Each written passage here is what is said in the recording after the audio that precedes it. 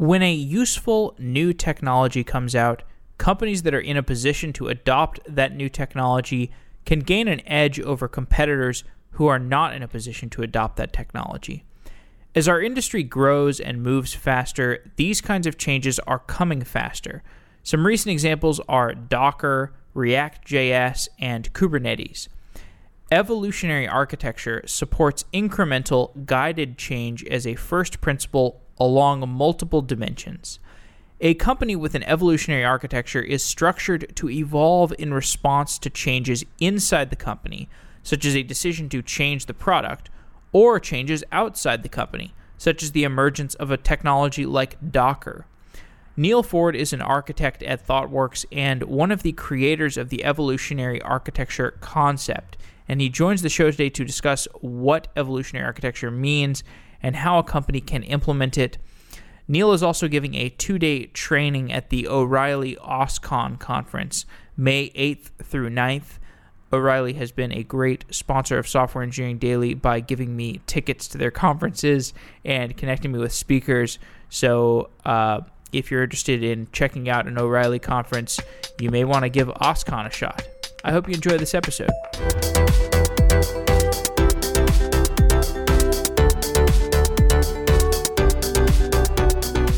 Neil Ford is an architect at ThoughtWorks. Neil, welcome to Software Engineering Daily. Thanks for having me. I'm glad to be here. Today we're going to talk about architecture, specifically evolutionary architecture, which is something that you've been giving talks on for a while.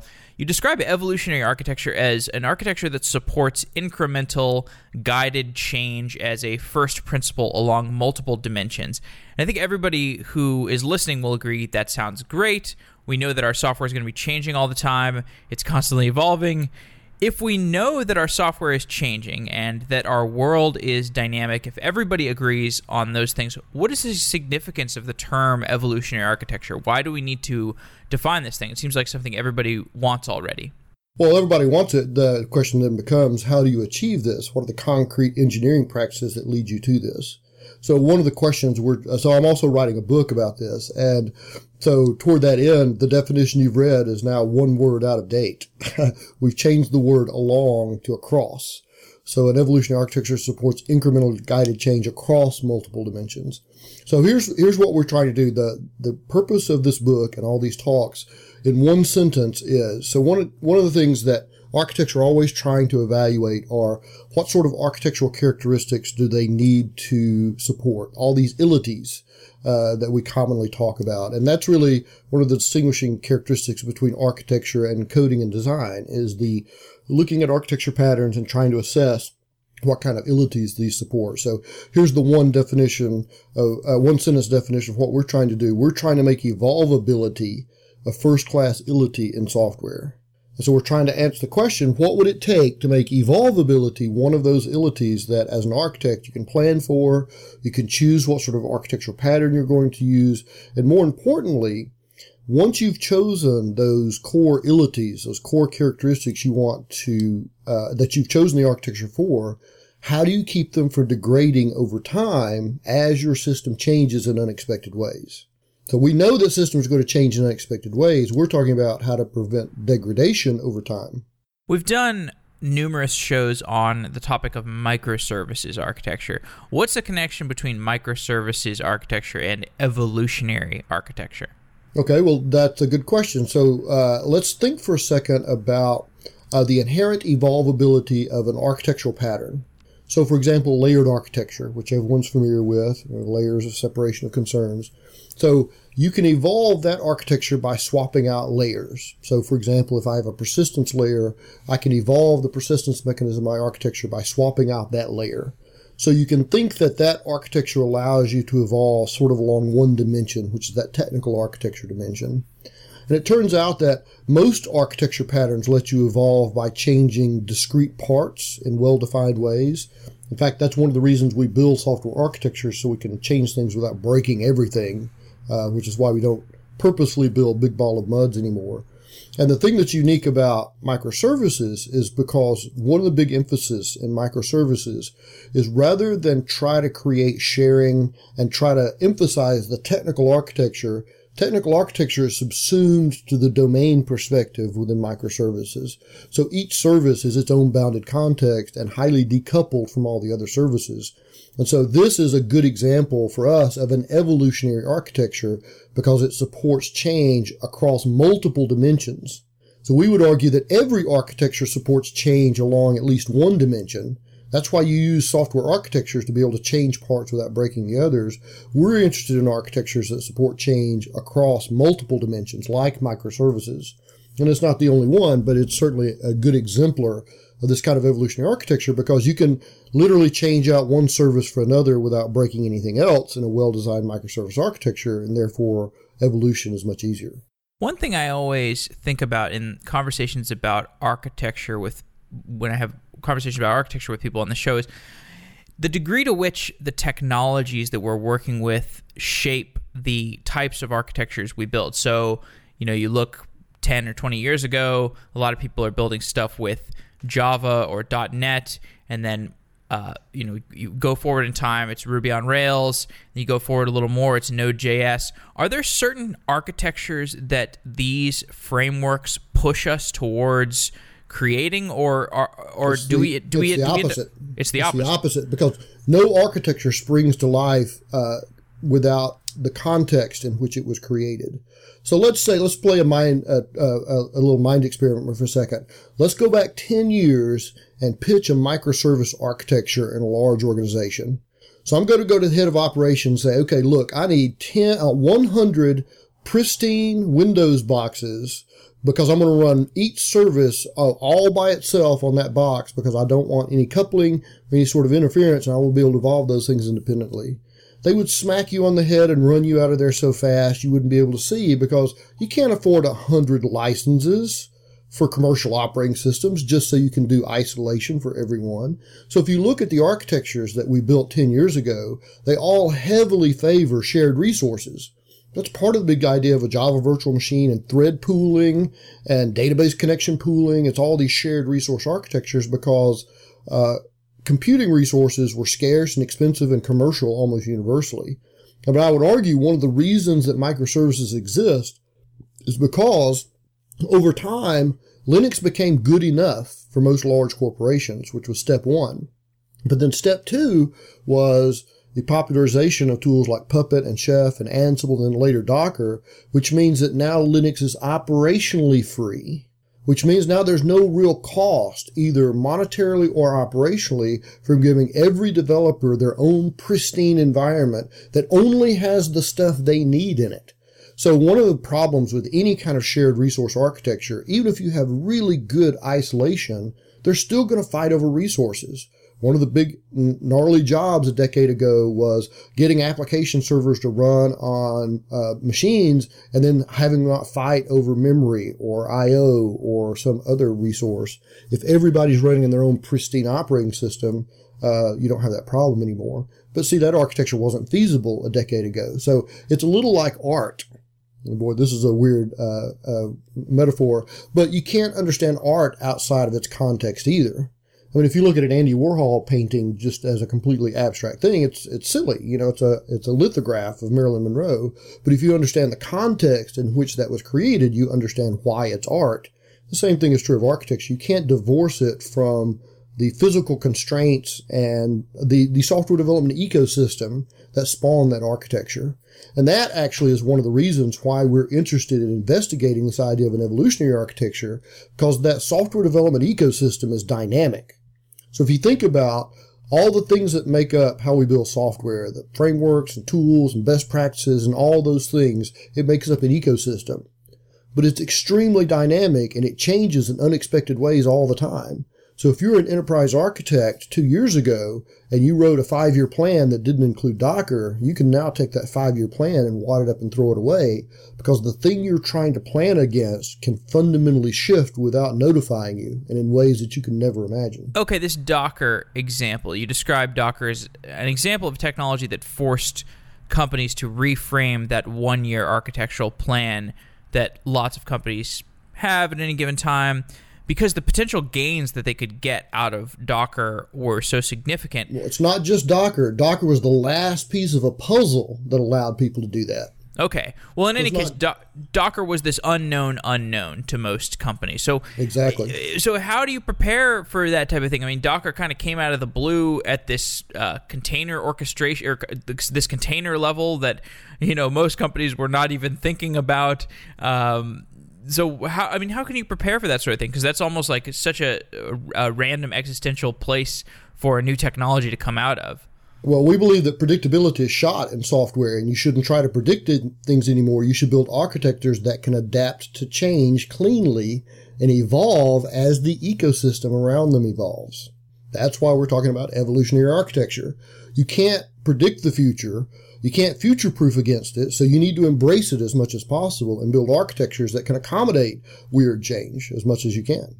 I want to touch on one more semantic issue, since we're on the topic of architectures, and you've been around in the architecture industry for a while. I had Jonas Bonner on recently, and we were talking about this term microservice versus service-oriented architecture.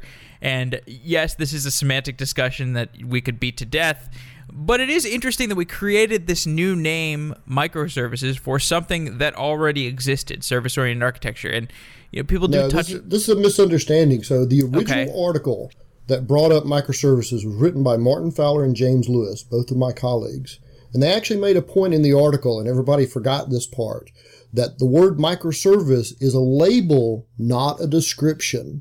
So it doesn't mean that every service has to be teeny tiny. They had to give it some name, and they labeled it microservices to contrast from service-oriented architecture, which is a well-known gargantuan, very heavy moving, lots of moving parts thing.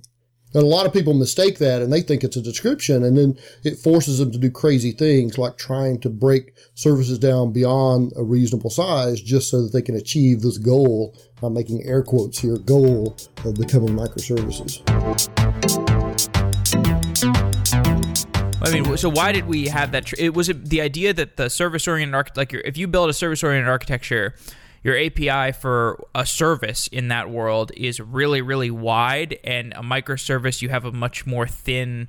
Well, it's much more than that. Service-oriented architecture is a very distinctive industry definition for many, many years, which featured heavy use of service taxonomy, this idea of building top-level abstract business rules, very often in some sort of hideous tool like BPEL or BPM engine or some awful enterprise level tool like that. Then having a team of developers building these concrete shared services that are meant to be stitched together with orchestration via an enterprise service bus. So there's a very distinctive definition. So what you're talking about here is capital SOA versus lowercase SOA.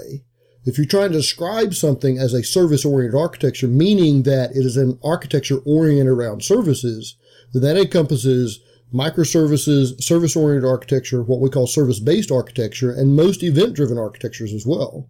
If you talk about SOA with a capital SOA, it's a very definite, defined thing in the architecture world a decade ago that has these specific moving parts and the specific kind of tooling and support around it.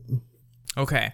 So, for example, you'd never have an enterprise service bus in a microservice architecture because it violates one of the core premises of that architecture, which is a bounded context.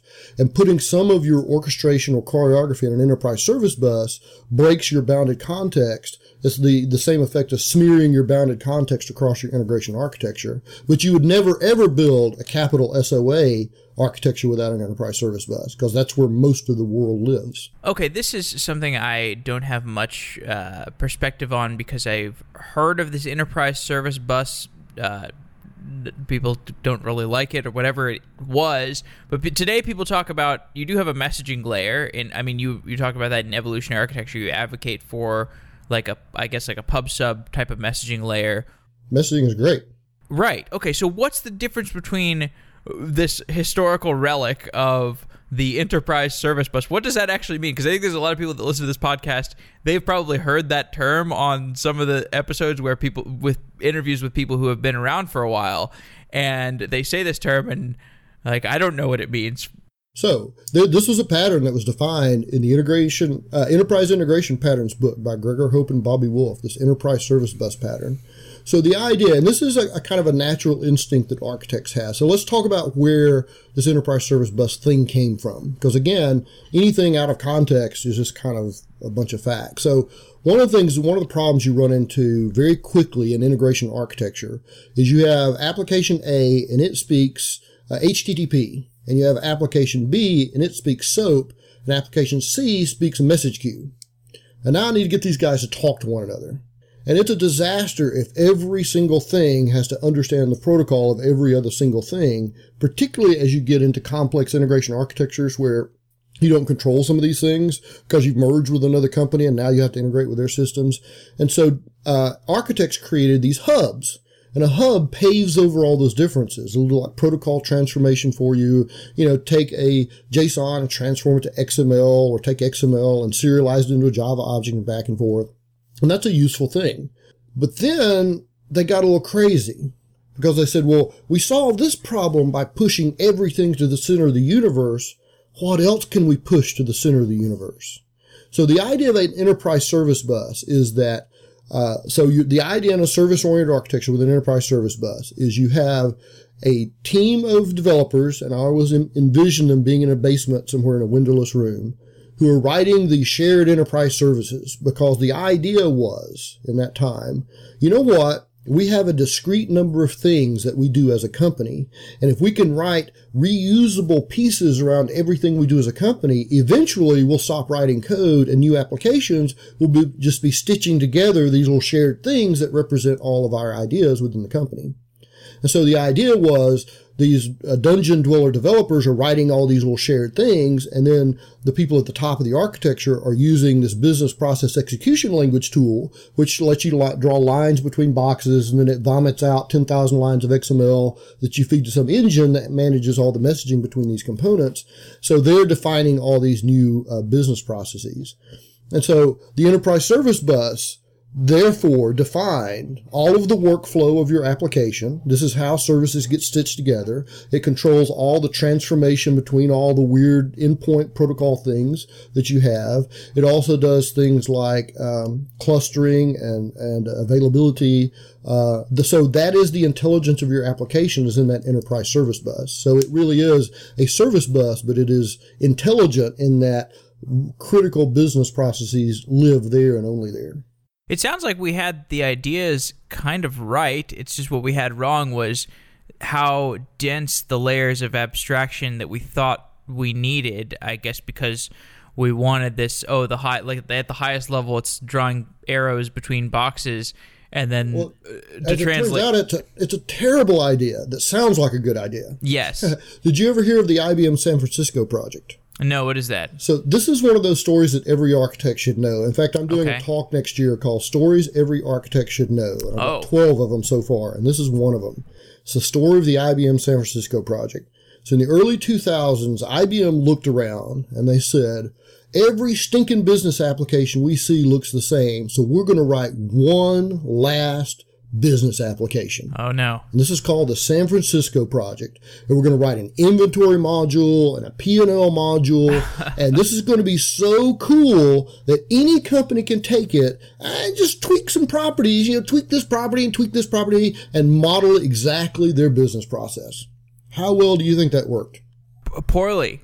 Extremely poorly. They released 2 full modules before they realized this is the stupidest idea ever, because companies don't build reusable things. They build one-off everything. Building reusable code is really, really hard. The few companies that were successful with service-oriented architecture, it was this long, painful process of how do you actually build things that are reusable. And it turns out nothing you build is all that reusable in the software world. Everything turns out being bespoke. And the problem with an enterprise service bus, so let's say that you have this architecture, and let's say that you've been stunningly successful with this architecture, and you're running with this architecture right now. And I need to make a change to customer. Where does customer live in the service-oriented architecture? Well, part of customer lives in, part of him lives in the database. Part of him lives in the top-level business services that are extremely abstract. Part of him lives in the enterprise service bus, because that's where all the workflow around customer lives. Part of him used in this constellation of reusable services that we're trying to use. So now I need to make a change to customer. And now I've got to coordinate between 20 people in my company to do that. How agile is that? Not very. So if you'll notice, one side effect of modern architectures, particularly microservices, is they're primarily domain-centric rather than technical architecture-centric. So service-oriented architecture is almost the fetishization of technical architecture as a thing to play with. So one of the hazards that I think developers fall into all over the place in the world is this meme that I wrangled called "Meta work is more interesting than work." Every developer listening to this podcast would rather build a framework than use a framework to build something useful.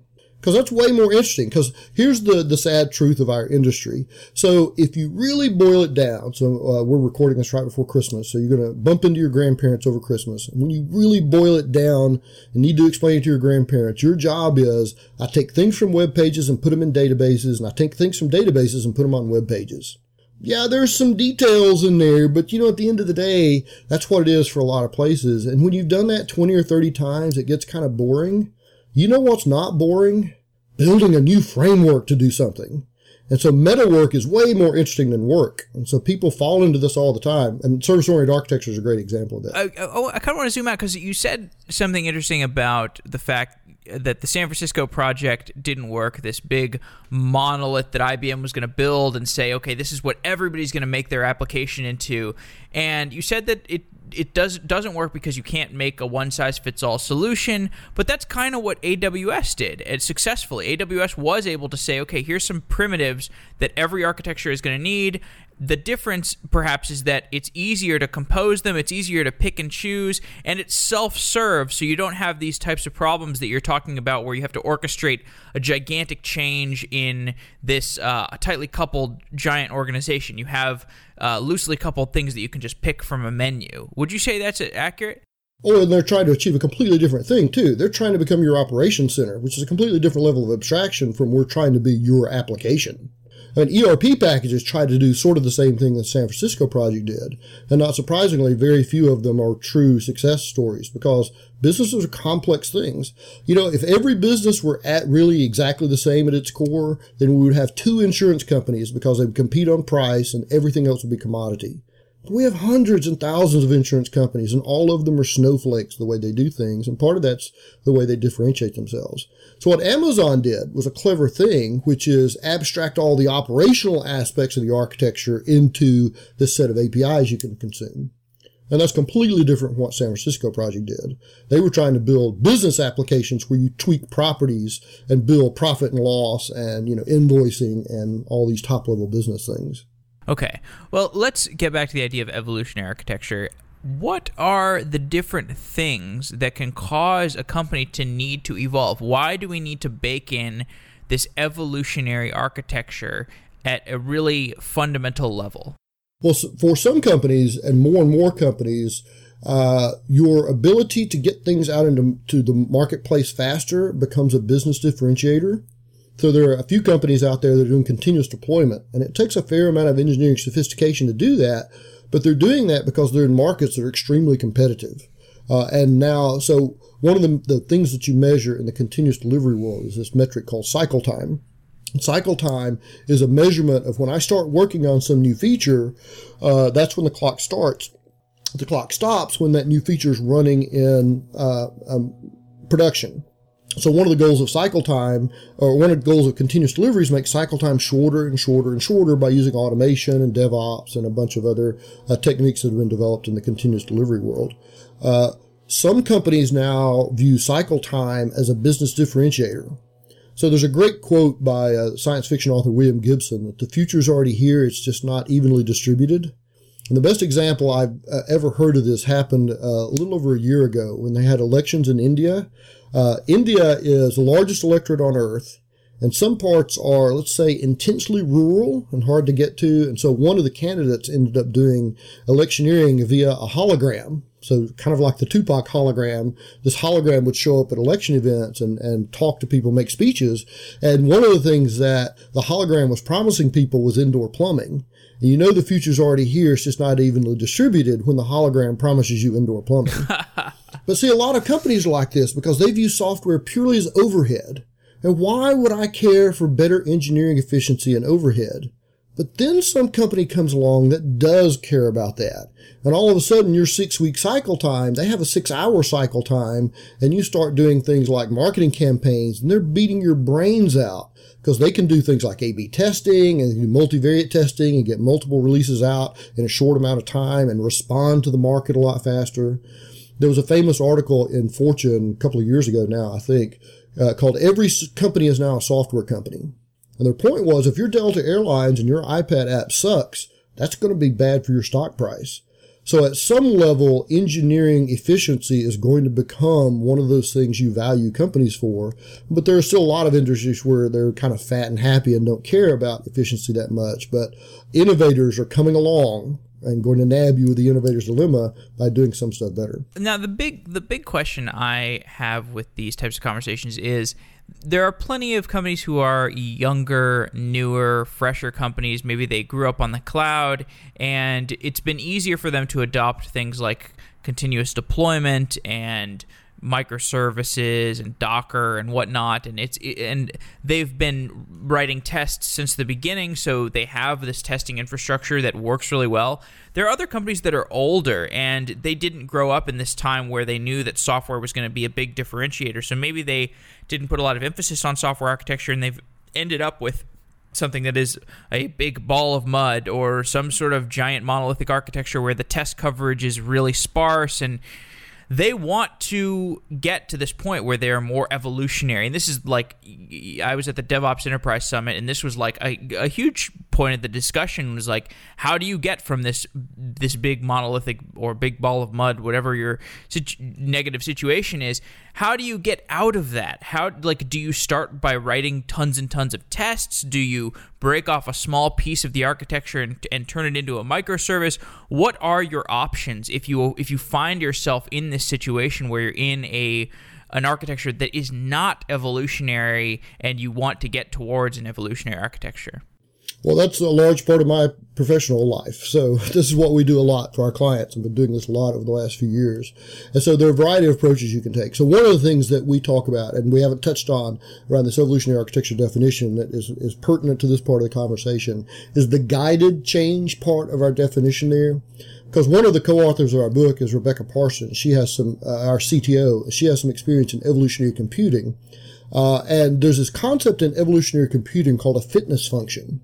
So if you're designing an algorithm that's going to evolve over time into something better, the fitness function is what determines, is this generation better than the last one? So this is whatever function you've defined to say, okay, this one is closer to achieving the goal that I ultimately want this evolutionary thing to achieve. And so we're borrowing this fitness function metaphor by saying, okay, once you've identified the really important ilities in your architecture that you chose that architecture for, you want to allow the piece of the architecture to evolve as freely as possible, but you don't want to degrade those ilities. And so what we suggest is building tests and metrics and other sorts of verification mechanisms around those ilities in the form of fitness functions. So that's the name we're giving this family of things to protect things against breaking. So you could use this concept of fitness functions in this kind of refactoring, restructuring exercise of a big kind of awful monolith into something that's a lot more flexible. So one of the things you can do is build tests that test kind of black box testing one part of the system. So, customer transactions. Let's just take that as kind of a black box and build a kind of a fitness function test that just tests that behavior, nothing about the implementation or anything like that.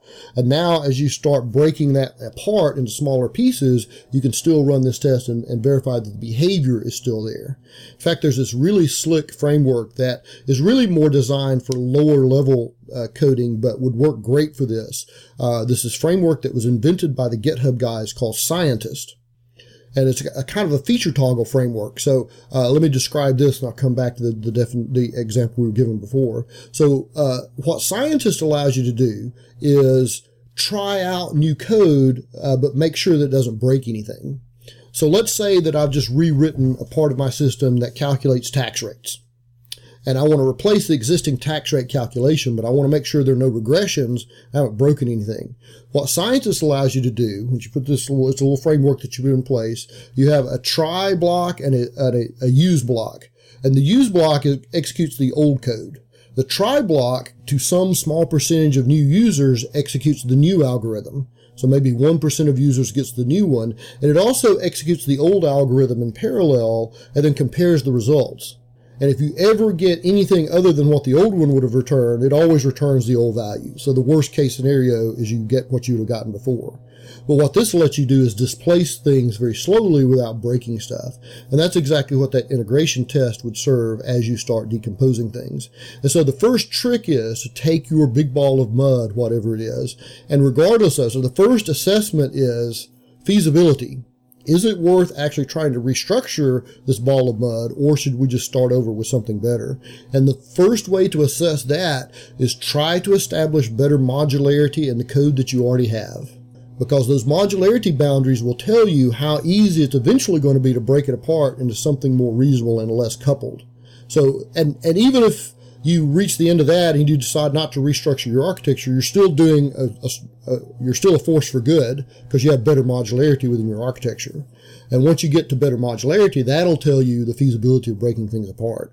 How do you look at that architecture and define the points of modularity if you're looking at a big monolith or ball of mud architecture? Well, a lot of tools that you can do assessment for afferent and efferent coupling between the packages and classes within the architecture to determine what the coupling is and how much coupling there is between packages and modules within your architecture. So there are metrics, tools, and visualizations that will help you assess this stuff. Okay. X-Ray is a good example of one that runs inside Eclipse and Java. Independ is a good example of one that you can use in .NET to assess the dependency matrix between things in the .NET ecosystem. So there are tools in most platforms that allow you to do that. So you described something called this fitness function. You described it as core to how you evolve as a company. Every architecture has this fitness function that defines the things that it needs to emphasize. When I think about latency and reliability and security, these seem like things that every architecture needs. So how do I define the fitness function? How do I decide what are the things that are most important to me? Well, if I were the perfect architect, then every architecture that I build would be extremely scalable, it'd be highly performant, it'd be elastic, it would be resilient, it would have high security, it would have extremely high accessibility. I could go on and on and on. No architecture's like that. You never build perfect architectures. The reason you choose one architecture pattern over the other is that, so if you look at the entire constellation of ilities that you can support, you cannot support all of them. In fact, some of them are counter to one another. Very often performance and scalability are at odds with one another. So you have to choose some things that you're building this architecture for, the purpose that you're building this architecture. So when I do this exercise with people, I give them a problem and say, pick 3 primary ilities and 3 secondary ilities that you think this architecture needs to support above all others. And then that's the reason you would pick a particular architecture pattern. So why would you pick a layered architecture versus event-driven architecture versus a microservices architecture versus a microkernel architecture? Well, part of the reason you choose those architecture patterns is because they support some of those characteristics better than others, and you try to map what characteristics do I need to support to what kind of architecture pattern am I using to build this. Sorry, there's a really loud thing outside my window. He's literally right outside my window. Yeah. You can't support everything. And so this idea of a fitness function, you'll have several of them. It's whatever, because the worst thing you can do for an architecture is to choose a specific architecture because you want it to support certain ilities. So for example, one of the reasons you choose a layered architecture is it supports this ability to swap out layers so that I could swap out my persistence layer and choose to go for Ibatis rather than Hibernate. But then the first thing you do in your layered architecture is allow people from the presentation layer to directly access the database layer and bypass the layers. Okay. So all you've done is build a big ball of mud because now the layers are meaningless because the reason you put them in there are no longer function for that purpose because now you've created coupling points between places that are going to prevent you from doing this kind of change. So whenever you create an architecture, you defined it around some certain ilities, you don't want that to degrade over time and turn into a big ball of mud. And that's part of this idea of fitness functions around these ilities is define why am I building this architecture and how can I protect it over time as it grows, sometimes in unexpected ways. Okay, so once we get to the evolutionary architecture in an ideal world, we have this incremental guided change. what is the happy path for how a change would work in that world? Like, what if we think about the ideal evolutionary architecture, how does change work in that type of environment? So, okay, I'll give you an example. So this is the example that kind of runs through the book, is this company we're calling WidgetCo. So let's say you're WidgetCo, and you have a catalog site with widgets on it. So, and you allow your users to star rate widgets. So you have a star rating service that runs within your architecture. Then one day you come up with a better star rating service that does half-star ratings. And so you put it live in your architecture. You don't force any of your services to use it. You just make that capability available. Those other teams, as they improve themselves and want to use better star ratings, start migrating over to the new star rating service until no one is using the old star rating service anymore. And this is one of the magic tricks Netflix taught us about architecture. You monitor not only services, but also the routing between services. And any service that hasn't been routed to in a set amount of time automatically gets disintegrated out of the architecture. So that's incremental change at the architectural level. I put a new feature live alongside an existing feature. I allowed people to migrate to it at their own time, and then I got rid of the old stuff that I didn't need anymore. But part of this is also the enabling ability to do things like A/B testing or multivariate testing.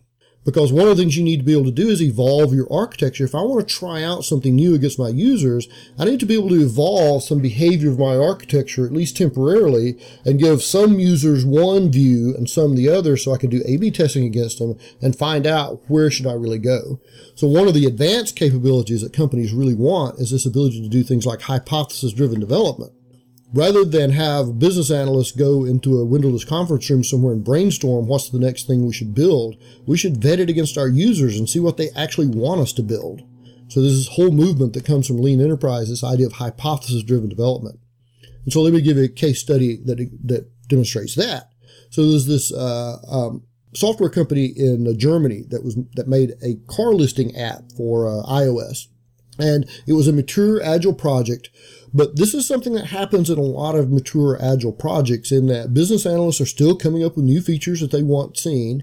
And every new feature in isolation seems to make sense. But in aggregate, they start dragging down usability and other sorts of aspects of the application. Then the worst possible thing started happening in this company. Their number of users started falling off. And now an internal debate started raging within the company. What do our users actually want out of this application? Do they want more listings so you get better information density? Do they want better structured so they want better curation? Or do they want better prioritization so they see the things that they want more exactly? They don't know the answer to this question, and so they did hypothesis-driven development and released 3 versions of their application to actually find out what their users wanted, and they found out that what their users wanted, which I believe was better structure, and that gave them guidance on what we should continue to build in the future, because now we know what our users actually want. But part of that capability is the ability to evolve your architecture and make things, put them alongside each other and evolve to them over time. So this is really a building block for a lot of advanced capabilities that people would like to have at the architectural level. And this gets back to the question you asked earlier, why would a company want this? Well, you might want to be able to do multivariate testing or A/B testing, or do some canary releasing, or some of these other kind of modern DevOps practices, some of which evolutionary architecture makes a lot easier. I think when you mentioned Netflix, you were describing the way that they use the circuit breaker pattern to help with change management. Is that accurate? Well, yeah, you can use, they do monitoring to manage. This is actually slightly different than the circuit breaker. Okay. They're just using monitoring to look at the age of services and when was the last time that service got routed to.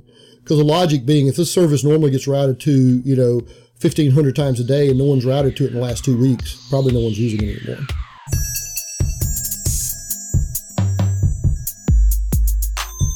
I mean, we're talking these broad architectural strokes, but I like it when you are talking about a very specific technical aspect that helps support this evolutionary architecture, this higher level thing. Can you talk about that emphasis on routing a little bit more? Well, sure. I mean, in a microservice kind of world, an application really consists of which instances of services you're routing through. And so you could very easily create a scenario where I want to try out some new behavior, like a different behavior for star ratings. And so just route 1% of people through enhanced star ratings and the other 99% through the regular star ratings. So you don't even have to use feature toggles in that kind of world. You can just do routing. Have one, half star rating service and the other just a regular star rating service. A lot of times in microservices, when you define applications, you define, okay, go through this kind of instance, and you can set up a canary release for, some small percentage and then route to them instead, and then gather statistics as to, some sort of metric as to was this better than the last one. Okay, I'm sorry, I was confused because I thought with the circuit breaker, I thought you were talking about some sort of failover in the event that a service rollout went poorly. Well, that's a super common pattern in that world, but that's sure. Using circuit breaker, and there's a lot of elastic tricks you can do with elastic scale and resiliency and that kind of stuff. A lot of which you don't have to have fancy frameworks with. The guy I do a lot of work with from a content perspective, Mark Richards, has a great talk about building reactive architectures using nothing but message queues. So you don't need fancy frameworks to do that. It's all just how you design things.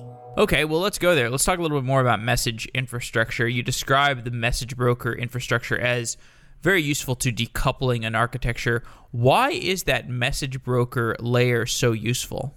Well, a message broker is still useful in the world where you have lots of integration points.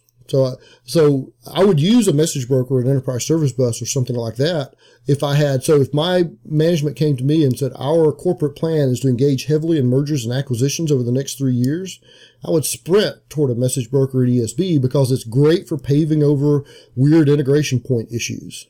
So I've got something that talks RMI over IOP and some other thing that speaks some ancient Corba protocol, and I want to pave over all that stuff. And so some sort of a message broker enterprise service bus allows me to do that very easily. Well, so if let's say we're in that situation you discussed earlier where you have the big ball of mud or some crazy monolithic layered architecture, how hard is it to implement a message broker in that type of world? Well, you're talking about just a message queue of some kind? Yeah. Well, I guess. How do you indoctrinate the architecture with that? If you have a monolith, so let's say you have a layered architecture or something like that, and you need parallel processing abilities, you can just add a message queue to that and start making calls from the monolith into the message queue and back. Okay. But they're fundamentally two different kinds of event-driven architectures: a mediated event-driven architecture and a broker event-driven architecture. A broker one where each service is essentially autonomous from one another. So let's say I'm in an insurance company and I have some sort of some workflow, business process workflow, and so change of address. So a change of address changes the address and then posts to a message queue where people who are interested in change of address are subscribing, and so maybe update claims and subscribes to that and is interested, so they update themselves and then post to another message queue for people who are interested in update claims. So that's a super highly decoupled, very almost stateless, where each event processor is essentially autonomous, versus a mediated event-driven architecture where you have a mediator, which could be something like an enterprise service bus that knows what the steps of the business workflow are and can make sure that transactional behaviors happen and all that kind of stuff. So either of those you can latch on to. That's a perfectly normal hybrid architecture if you have some sort of like a layered architecture, monolithic architecture of some kind, and you need some sort of better parallel performance, for example. So if I had commodities trading and I needed to do a bunch of stuff in parallel, then you could have the monolith basically have the monolith post an event to a message queue somewhere and then have the event processor pick that up and then get it back to the monolith for the results. What about the database layer? What are some principles for maintaining the right database abstractions in an evolutionary architecture? Well, so the big thing about databases and evolutionary architecture is you have to be able to evolve your database schemas alongside your architecture. And that's tricky because a lot of the common engineering practices we have in the development world have not penetrated into the DBA world at all. There is, however, fortunately, good recourse for this. There's a book that came out. It's at its 10-year anniversary right now. And I want to promote this thing to the moon. It's by Scott Amler and Pramod Satterlidge. It's called Refactoring Databases, but the subtitle is called Evolutionary Database Design. And I bumped into Pramod recently, and I told him, you need to re-release this book, make one small change, just flip the title and the subtitle, because everybody and their brother would buy a book called Evolutionary Database Design, subtitled Refactoring Databases.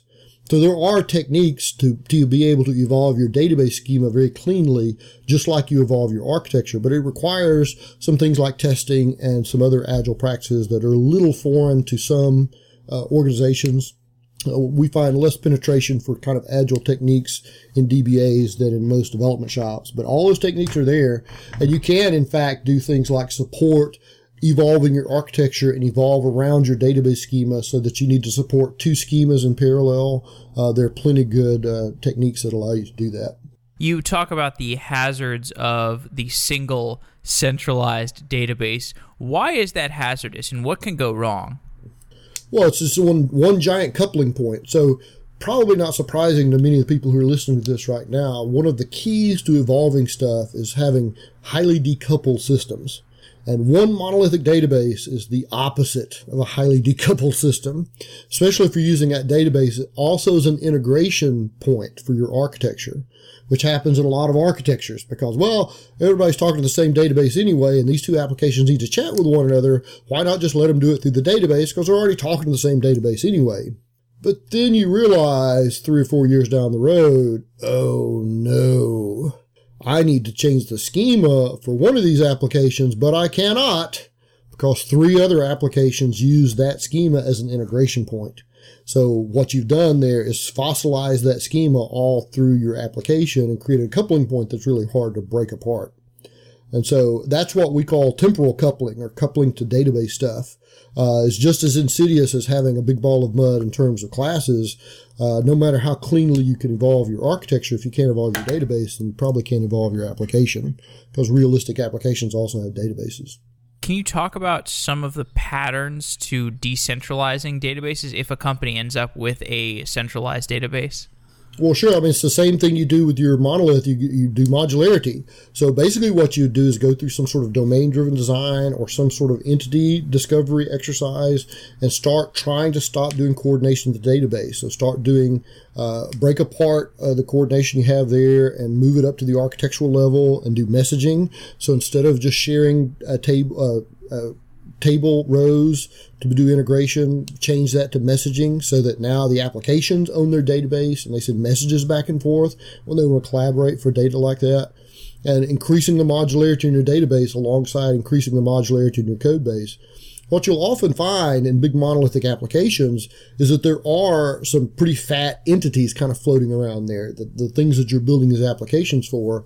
And you'll see big coupling points around the source code, but also around the data schemas around those core concepts. This is really what domain-driven design is trying to get at when they do an analysis of some problem spaces, try to identify those domain-bounded contexts where the similar kinds of work happen, and then refactor toward those things. And so the idea, if you have a monolithic database and you have a monolithic architecture, here's the other piece of advice from before, start with a small number of larger services first. Don't try to take the boulder that is your monolith and reduce it to gravel in one step. Create some big size rocks along the way. And basically what I mean by that is look at your existing monolith and look for seams within your existing monolith. And those seams are going to be places where, all these things belong together because they're all related to customers or orders or catalog or something. Those same kind of seams will exist in your database. Look for things like transactional boundaries. Where are we doing transactions within this architecture? Because those show you where a lot of those business seams are, as to what things are wrapped together in transactions. And that'll help you identify both architectural and data kind of modularity that you can kind of gradually move toward and untangle yourself from the big ball of mud. Now, is it problematic to have data duplicated in different databases? Because this is a conversation I've heard with along people who are decentralizing their databases. Do you want to get to a point where you can have inconsistencies between different databases? Well, so what's the value of having canonical data versus having duplication? So that's really the question that you should ask yourself at the architectural level. And what a lot of microservices have realized is that the cost of duplication is way less than the coordination cost of trying to keep a canonical source of truth somewhere. So one of the things that I think architects do incorrectly This is one of the natural instincts of architects to try to categorize and taxonomize the world, is that you look at catalog and it has an item, and you look at shopping cart and it has an item, and you think, oh, those are both called item. Those must be the same thing. So I should create one reusable thing called item. The shopping cart could use it and so can catalog. Here's the problem with that. Catalog needs different stuff from item than shopping cart does. And so if you try to use it for the same things, you end up bolting on stuff for both of them. So here's the ironic thing about that. The more reusable something is, the less usable it is. Meaning that something that's really super generic, you have to do a lot of work to use it for one instance of something. And so what the microservices guys realize is, look, those two things may incidentally have the same name, but they're used for different purposes. So don't try to reuse that. Just duplicate whatever that characteristic is, and then send messages back and forth, for one thing versus the other, and hydrate one or the other. And so there's a lot less concern in the microservices world of finding the single source of truth for stuff, because very often what that creates is a coupling point that is actually less desirable from an architectural standpoint than duplication. Well, we're nearing the end of our time, and I think we've gone through most of the aspects of evolutionary architecture kind of at a high level, but what are some of the things that we've missed? What are the other aspects of evolutionary architecture? What should people check out if they're interested in this idea? We're almost finished with our book, which should be out early 2017. And we do a deep dive on the things that it takes to make an architecture evolvable, including an entire chapter on coupling and cohesion, starting at sort of the source code level and moving up through component and service level cohesion and coupling, because we have found that that's a really critical thing to really understand architecture, and especially moving and restructuring architecture, understanding the coupling points and what we're calling appropriate kinds of coupling, because you can't build software without coupling things together. I mean, you have to use operating systems. You're not going to build your own operating system, and if you're using that, you're coupling yourself to it. And so the real trick in software architecture is finding the appropriate levels of coupling that do the things you want, which reduce duplication and create places where you don't have to do silly things like, go around and change the same thing on every machine, but don't create inappropriate levels of coupling that prevent you from evolving your architecture. So we go into a lot of discussions about exactly what are appropriate levels of coupling and how to try to achieve that. And we talk a fair amount about these engineering practices around incremental change, excuse me, that allow you to both do development in this architectural style and also do operationally this kind of architectural style. All right, Neil. Well, thanks for coming on the show. It's been great talking to you. I enjoyed the YouTube videos I was watching to prepare for this and reading some of your slide shares and stuff. So it's been great having you on. Great. I appreciate it. It was a great conversation.